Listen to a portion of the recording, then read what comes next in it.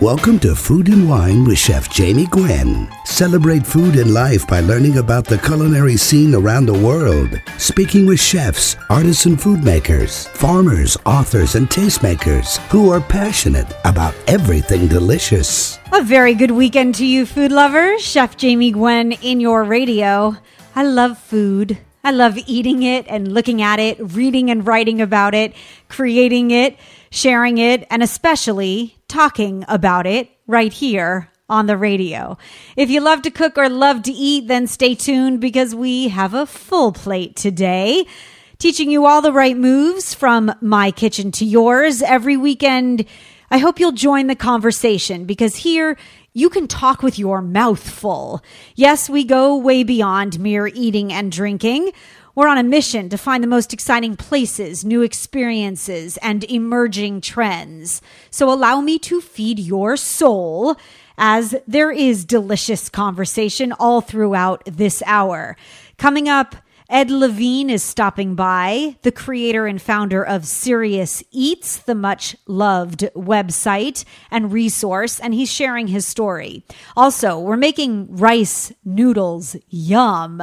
Abby Rains is here to share the best of home-cooked Southeast Asian cuisine that is so very doable at home. You'll always find me serving up seconds, by the way, at chefjamie.com, where there is lots of scrumptious inspiration. You'll find recipes, videos, and more. And my daily dish is on social, on Facebook, Twitter, and Instagram. Please become a fan and a friend at Chef Jamie Gwen. I like to kick off the show with a tutorial of sorts to make you the best cook you know. And I made a salt block grilled chicken this past week for dinner.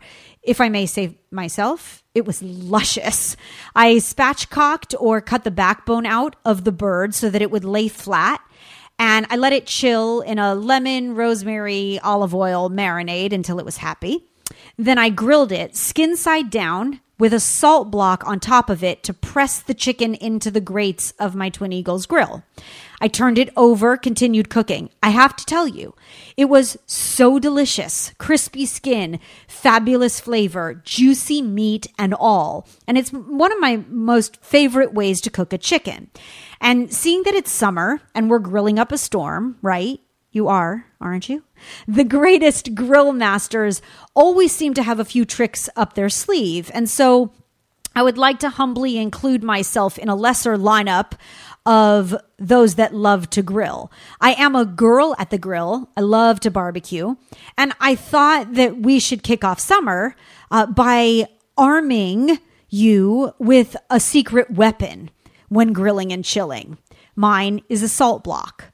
So I love my salt blocks for everything from serving sashimi to using it as a brick on my barbecue. And if you have one, kudos to you. And if you're in pursuit of one, Amazon.com and other cookware specialists online sell them at very reasonable prices today. If you've ever wanted to learn more about a salt block, here is your tutorial. So Himalayan salt is a rock salt that is mined from 500 million year old salt deposits. The salt is very pure and unadulterated, and it's mined in large boulders, and then it's cut or ground to the necessary dimensions. They make massive salt block platters to powder fine finishing salt. And salt block cooking is certainly all the rage and rather popular today. Salt blocks and plates and platters and bricks can be used for sautéing and grilling and chilling and curing and plating. One of my most favorite things to do is to serve it and use it as a presentation piece. So the salt's crystal lattice has a very high specific energy, and it holds any temperature you bring it to for a very good while. Also, because it's lacking in moisture, you can cook or safely heat or even chill a salt block to the extremes. So they've actually been tested from 0 degrees Fahrenheit up to 900 degrees Fahrenheit, which I find absolutely fascinating. Now, here's a couple of important facts about a salt block that you'll want to know. So using a salt block to season food adds really very minimal saltiness compared to, say, ground salt, the grind that you use. And it imparts a flavor, per se, that adds saltiness. But I think that there's more of a complexity to the salinity that a salt block adds. So here are a few of my favorite ways for you to test that salt block of yours and see how you like for that flavor to permeate. You can arrange thinly sliced carpaccio or sashimi on a chilled salt platter and serve it. And you can watch as the food literally salt cures at the table. It gently cooks the edges. And when I say cooks, I mean it in quotes. And it brings on like a smidge of that mineral-rich saltiness. The longer you leave it, the saltier it gets. Now, you can also place your salt block under the broiler. You wait 30 minutes. You remove the tile with a kitchen glove. You set it on a trivet at the table. And you can saute thin pieces of meat and veggies while your guests or family look on with awe and disbelief and dawning admiration. And while you're cooking, the food is seasoned and takes on the saltiness of the block. I use my salt block as a brick for spatchcock chicken, as I mentioned. It adds flavor. I love that the weight gives you that crispy, delicious skin. And I've also seen a chef friend use their salt block on a stuffed trout on the grill, which was really fabulous. On the wilder side, you can heat the salt platter or block on an outdoor gas grill, and then you put some butter down. If you're going to bring it to the table, you could do this right on the barbecue as well, and it melts. Then you throw on sliced bananas. Then you turn off the grill if you have fire anywhere nearby, and you douse it with a splash of bourbon, and you flambe. And then you have this sort of sweet, salty, seductively caramelized bananas Foster. Doesn't that sound delicious? You can freeze a Himalayan salt block for a couple of hours and then plate up scoops of ice cream or sorbet at the table. That will make you a culinary hero. But getting back to the basics, you can use it as a serving platter just at room temperature for butter at the table, cheeses, charcuterie, pickled ginger and wasabi alongside sushi. And lastly, if you've ever sliced tomatoes and placed them on a salt block, along with some buffalo mozzarella or burrata and fresh basil leaves, you have the ultimate caprese salad, right? It's really a brilliant presentation, and this could be your summer pull out all the stops signature dish. So with all that said, I suggest that you invest in a salt block to add fabulous flavor and creativity to your dishes. And I would love to kick off your salt block success with my salt block grilled chicken recipe. It's the bonus recipe for this week. So please email me, Jamie, Jamie, at chefjamie.com, Jamie at chefjamie.com. And I will gladly send you the recipe, never been posted before, for my salt block grilled chicken. By the way, you will have your salt blocks, the minimal investment that they are, for almost forever. Because when you clean a salt block, you just use a scrubber sponge and hot water, and then you pat it dry with a paper towel, and you're good to go. It does not go in the dishwasher, by the way, and it will slowly degrade over time, but it will last a lifetime. So if you don't own one already, it is time to buy a salt block or a salt brick or a salt platter for that matter. I'd love to know how you use yours. Again, let's dish. Email me, Jamie at chefjamie.com with your best inspiration. And now it's time for food news. It's actually restaurant news this week. Jose Andres lovers delight in this news. Yes, I am a big Chef Jose Andres fan. The news is that he has opened a summer-only pop-up restaurant out on the patio with glorious views. And it is all about Chesapeake seafood. Oh, yes. Octopus is served with romesco sauce and a macadamia nut brittle.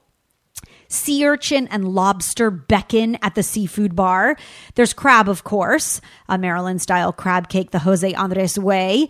And this summer, the patio at Fish offers communal tables at the MGM National Harbor Hotel in Maryland outside of D.C. That is my summer goal.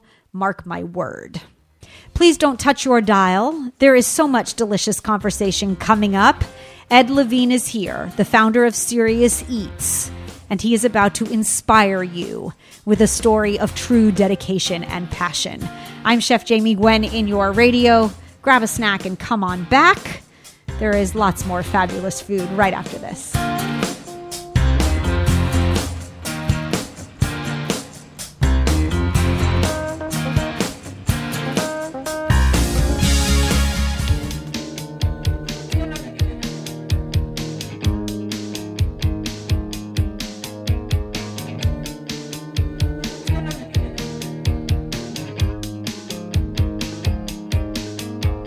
Welcome back, Chef Jamie Gwen in your radio. This is where culinary information and inspiration abounds, and this is big.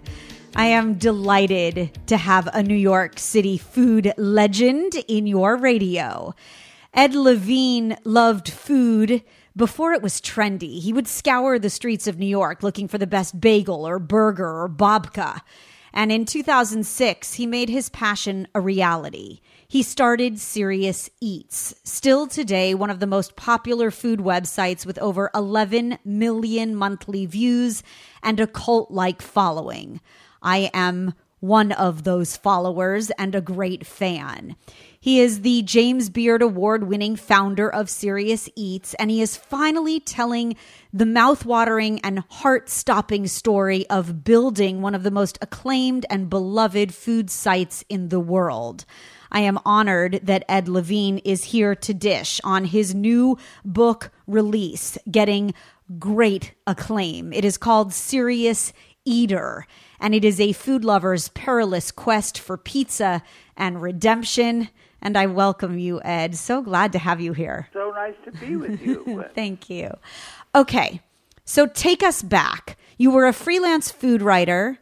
Everybody came to you because you were looking for the ultimate hot dog, right? And on a whim, you said, I'm going to share the wealth. Yeah, well, that was my jam. And so, the problem with, as you probably know, with being a freelance food writer is that I was spending as much time pitching story ideas, even to editors that I had a good relationship with, as I did writing the stories.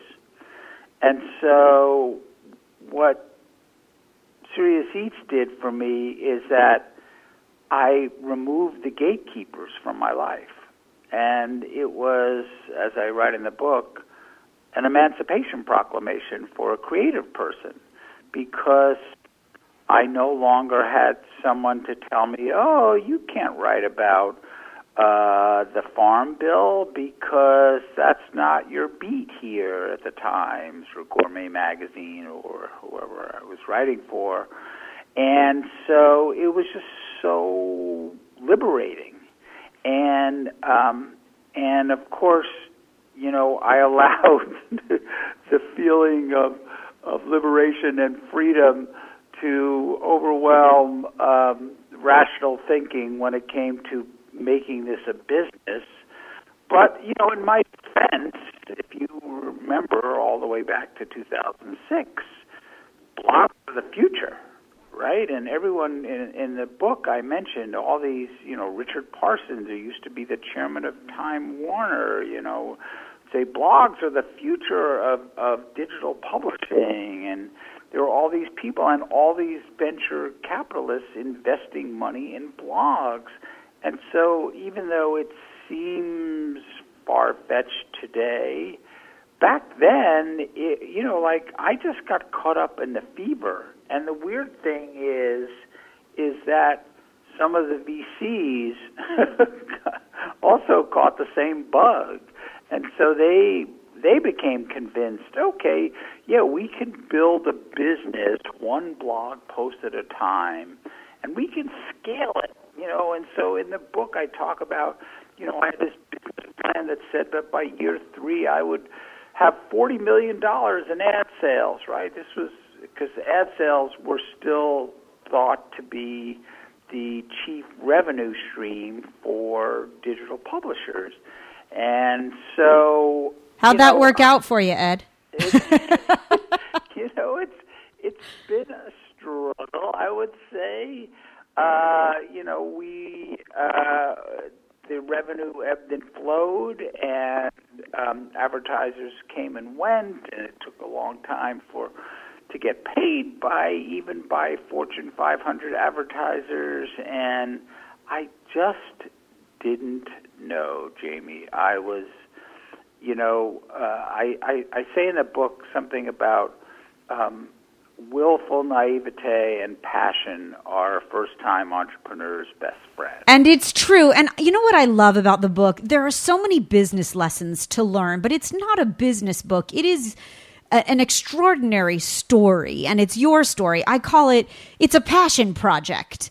It's a passion book, and the way that you share the experiences like you just did to overcome the fear or the naivete, like you said, to build what you have grown and nurtured is such an extraordinary accomplishment. But there's tremendous lessons in it, and it's more than just the 1,000 slices of pizza that you ate. Or the enlightenment that you shared. It's what you built and grew all of this talent together. Yeah, and that turned out to be the secret sauce, right? Was just the stubborn refusal to lose and my ability to talent scout and to give people a vehicle for them to express their talent in the way that they chose. Like, I somehow recognize that Kenji Lopez-All was a great talent because he was a great writer and he was a great cook and and most of all, and Kenji talks about this in the foreword, is that Kenji's a great storyteller. And for me, Serious Eats was all about stories. And I tell people, whether you're making a video or doing a photo collage or whatever you're doing for Serious Eats, always keep the story you're trying to tell in the forefront. Because that's, we've all learned that in whatever medium we're telling stories. You've learned it in radio. But we're all storytellers, and so that's what I realized. And right, I didn't have a lot of money to throw these people. I say that I think I started paying Kenji $25 a post, not because I was taking the rest of the money and taking a helicopter to the Hamptons every weekend, but because that's all the money I had. Right. That's called reinvesting on a good day. I believe you are a visionary, and you have paved the way for so many of us in the industry to share what we love. You took a passion and made it a reality. And Serious Eater is the most moving story of making a glorious dream come true. So kudos to you and thank you from all of us, from all of us that love food.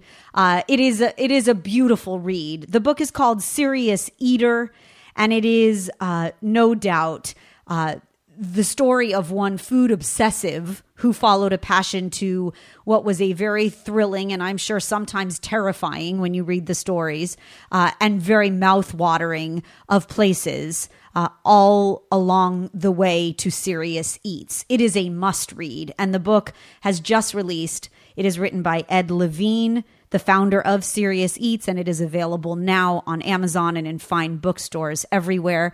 Ed, I hope you'll come back and share with us new projects and otherwise. Thank you. Congratulations on the book. And once again, kudos to you on all the success. It was a pleasure. As the delicious conversation continues, Chef Jamie Gwen, don't go away.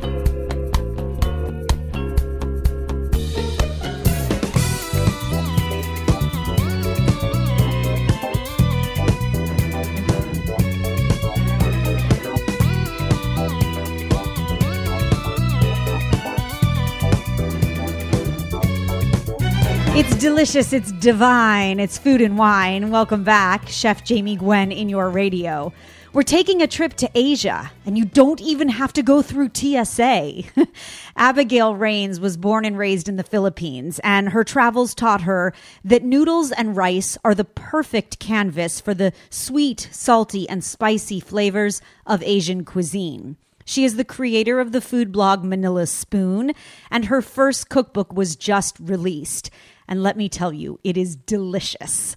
It is entitled Rice Noodles Yum, and it teaches you to replicate the rich flavors of home-style Asian cooking and street food fare, from grilled pork with rice noodles to a Filipino riff on paella. And Abby Rains is here to dish on everyone's favorite Southeast Asian dishes.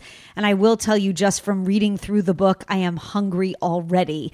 I'm very glad to have you, Abby. Welcome. Well, thank you so much, Chef Jamie, for having me over. It would be such a pleasure and a delight for me to talk to you about the book. Well, thank you. So much. It's my delight. I love that we can sit down at the table together and dish. And, we've gotten to know each other just minimally, although I would love to sit at your table. But, I love Asian cuisine, anything right. Asian cuisine. And I think there's such a beauty in the fact that you have written a book where the ingredients are easily accessible and the recipes are very doable, because this is the way you live, right? You eat rice 3 times a day, breakfast, lunch, and dinner. I want to be you, Abby. That's so true. That's not a joke. It's true. It is true. You feed your children rice as a staple at breakfast time, right? Take us through a day. Well, in the Philippines, but I think I speak for the rest of Southeast Asia, definitely there will be rice. But usually it's not fresh rice, but leftover rice from the night before. So it would be fried rice in the morning. And then it would be like with cured meat or like sausages, local sausages. So something like a savory meat that's paired with rice. And then for lunch, it will be like the fresh boiled rice.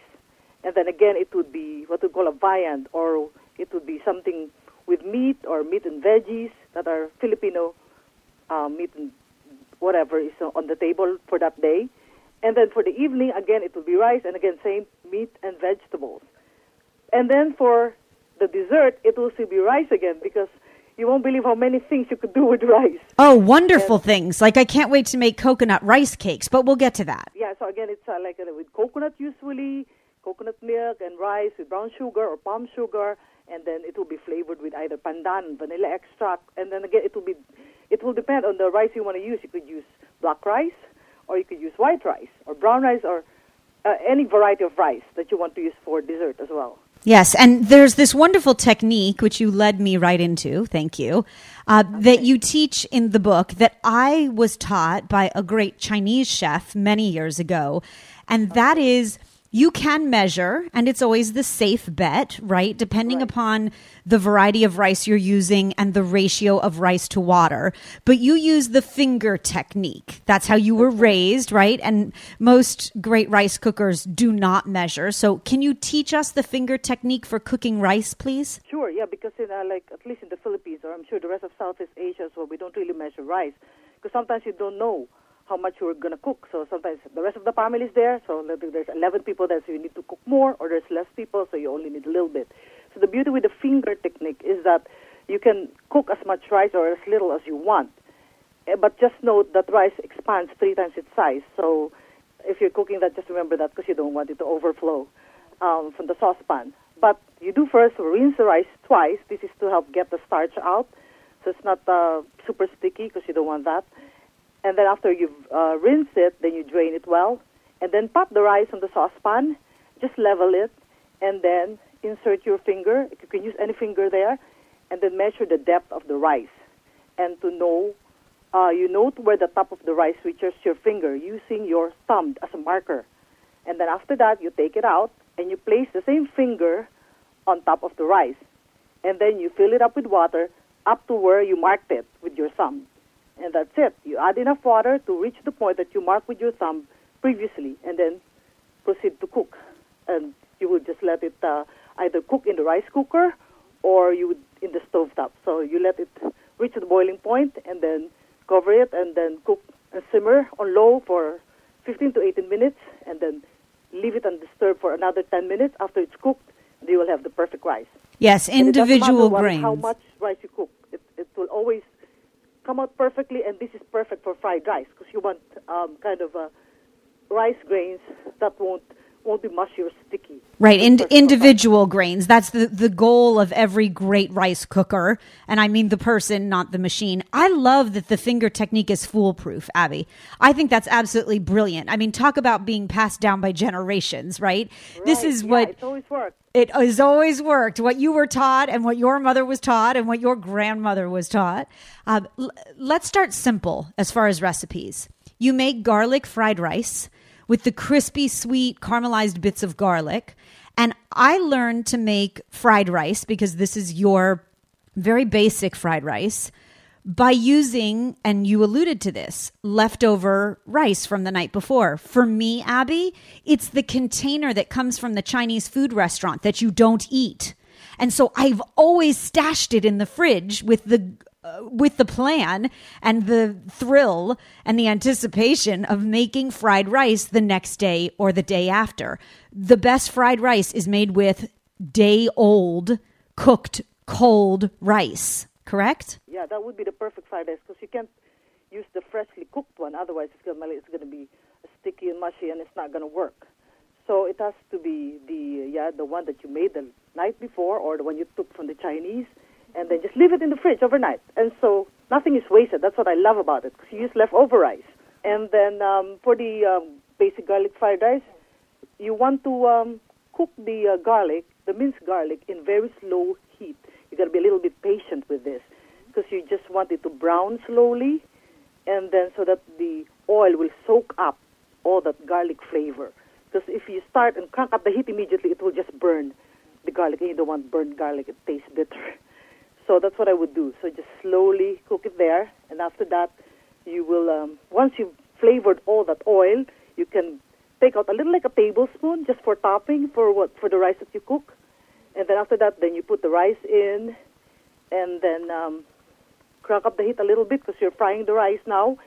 And then you just try to separate the grains. You can pat down the rice and then fold it over a few times just until all the grains have separated. And then the good thing about this is that it's just a basic rice. So you can put whatever leftovers, like if you have leftover meat, like a chicken, let's say even if it's a rotisserie chicken, or let's say leftover fried pork chops or anything. And also the vegetables that you have. I usually would put some either carrots there or frozen peas or anything you have. So you can dress it up. And that's what I like about this fried rice because it's very versatile. But you can leave it plain as well if you want to. And you put a fried egg on top, and as far as I'm concerned, dinner's ready. I mean, That's right. that's right. just... Yeah, it's always like that. It will be breakfast. It's always fried rice with fried eggs and fried plantains if you have some. Oh, my God. Okay, Abby, I'm coming to your house. You also cook rice in coconut milk. That is a very traditional Malaysian style, right? And when I think of coconut milk infused rice, I think of Hawaii. That's very tropical to me. That's and right, yeah. There's just something so rich and delicious about it. That's true. Oh, nothing better. Coconut rice cakes, though, that's a whole nother dish. Talk to us because I'm jumping to the sweet before we move on to noodles. This coconut rice cake is just what looks to me like the most luscious, brilliant, beautiful cake with a crumb almost. Right, that's true. And at the outset, I would like to say you won't believe once you cook this that it's completely gluten-free. It will compare, the crumb of this one will compare to a regular cake made from wheat flour. It's just crazy good. And I think what gives it a lot of flavor, as you mentioned, is the coconut milk. It's the magic that makes this cake so delicious. And it's not complicated to make. It's pretty easy. You pretty much mix everything. And then after that, you can either use banana leaves. We recommend that because that's very traditional in Asia. And banana leaves that are frozen are easily, you can find it. Accessible. easily. Yes, they are today. Yeah, in any Asian store. But then it's not even required. You can just put parchment paper. I only say banana leaves because it gives a subtle aroma and a subtle sweetness to the dish, but that's not even necessary. So, and then you just bake it like a regular cake, and what comes out is that sweet, coconutty rice cake that's really perfect for a mid-morning snack. So my father and I used to go every day when I'm in the Philippines to the coffee shops or the mall, and we'll find it everywhere. Abby, you're making me so hungry. We'll take a quick break. When we come back, more on the best dishes of Southeast Asia with author Abby Rains, you and me, Chef Jamie Gwen, in your radio. Be right back.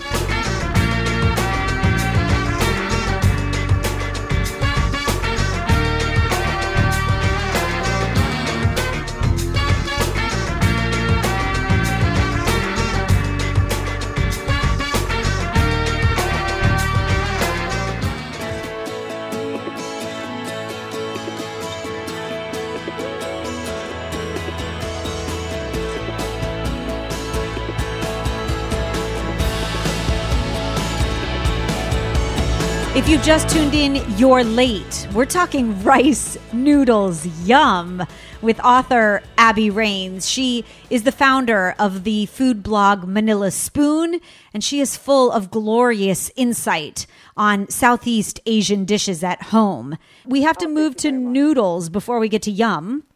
So, Pad See Ew. Tell us about it. Oh, it is one of my favorite Thai noodle dishes. Because I was debating this so much when I went to Thailand. I've been to Thailand many, many times. And I try a different noodle dish every time. It's like, what am I going to make? What am I going to make? It's just so hard to decide. But I have to start with Pad See Ew because it's such a wonderful dish. And it's something very comforting. And it's not very complicated to make. Because it's essentially flat rice noodles that's stir-fried in soy sauce. So everyone knows soy sauce. And it's not that difficult to find. So, but just a note on soy sauce because... we know that there are different varieties of soy sauce, Asian ingredients. So this would be using kind of a dark soy sauce. But you can find all this kind of soy sauce in the Asian store, and it's not difficult at all. And so what is nice about this is it uses those flat rice noodles, and I think those flat rice noodles really soak up all this seasoning. Yes, they're very porous, right? And you can buy these flat rice noodles that cook up very quickly in any Asian market. And then, of course, because it's Thai dish, you also have to put a little bit of oyster sauce and also fish sauce because, as you see, when it comes to Southeast Asian, there's fish sauce. So it's a combination of all this, a bit of soy sauce, fish sauce, and oyster sauce, and you get a lot of this flavoring. And then, of course, you have the greens as well because in Asian cooking, there's always the meat, whether it's a rice or it's noodles, and you also have the greens. So you got like a complete meal out of it. But I heard that in Thailand, this is like a favorite for lunch. So, yeah, so again, you just pretty much it's like a stir fry. And then the only important thing to remember when you make this is, as with any stir fries, you just got to ready or prep all the ingredients beforehand. Yes, so that everything is ready to go. Right. So the cooking itself is not very complicated at all, but because it happens quite fast, as with any stir fry, just make sure that everything, because you wouldn't have time to, where's the soy sauce? Right, and open the pantry. I love that the fresh rice noodles, the wide rice noodles, take on the color of that dark soy and the oyster sauce. You know, I'm a great fan of fish sauce, Abby. I use it as a substitute oftentimes in Italian cooking. They have something called colatura, which is the anchovy sauce. It's delicious and permeates the dish. You need a few drops. But when I'm without, or if I don't have anchovy paste, then I will go to my fish sauce because it has that tangy, briny, salty bite. And if you don't add too much, it just elevates the flavor of so many dishes. It's sort of like my secret sauce. It's what I add when I think this needs something, right? And so this combination of all these flavors, Pad See Ew. You, going back for just a moment, you keep multiple soy sauces, varieties in your pantry, right? Right, yeah. Okay. Are there just the basic tamari, and then you use a dark soy? What else do you use? Not all soy sauces are made equal. They're just different varieties. But since Southeast Asian cooking is very much highly influenced by Chinese cooking, so it will be more of the Chinese variety of soy sauce rather than the Japanese one. Ah, good to know. So if you go, so that's why it's so easy to find these kinds of soy sauces because you just have to go to the Asian store or the Chinese store. Yes. So it all depends on which country. For example, in Indonesia, they love a sweet soy sauce, and that is so perfect for fried rice and also for making mee goreng, which is the stir-fried noodles of Indonesia. And then you also have the dark soy sauce, which is not as salty as the regular soy sauce, but because it's called dark and it's slightly thicker in consistency because it's not so much for seasoning, but to add color to the noodles. Yes, and depth of flavor. Right, as well. And then, of course, there's the light or regular soy sauce. And this is, I always say in the book that, light soy sauce doesn't mean reduced sodium. It's just light as opposed or as compared to the dark soy sauce. Right. Yeah, because this is lighter and thinner. But this is just your regular soy sauce. So more for dipping and for seasoning. Yes, so your run-of-the-mill. I point that out in the book so you would know. And it's like I said, it's not hard to find. You just go to any Chinese or Asian store, you'll see all of them properly labeled. The book is brilliant. Congratulations to you. It is being so well received and so much loved, and very well deserved. Congratulations on your first book with many more to come, I know. I've been a great fan of your blog for some time, and there's so much knowledge there to learn. So we thank you for sharing from your heart and your kitchen.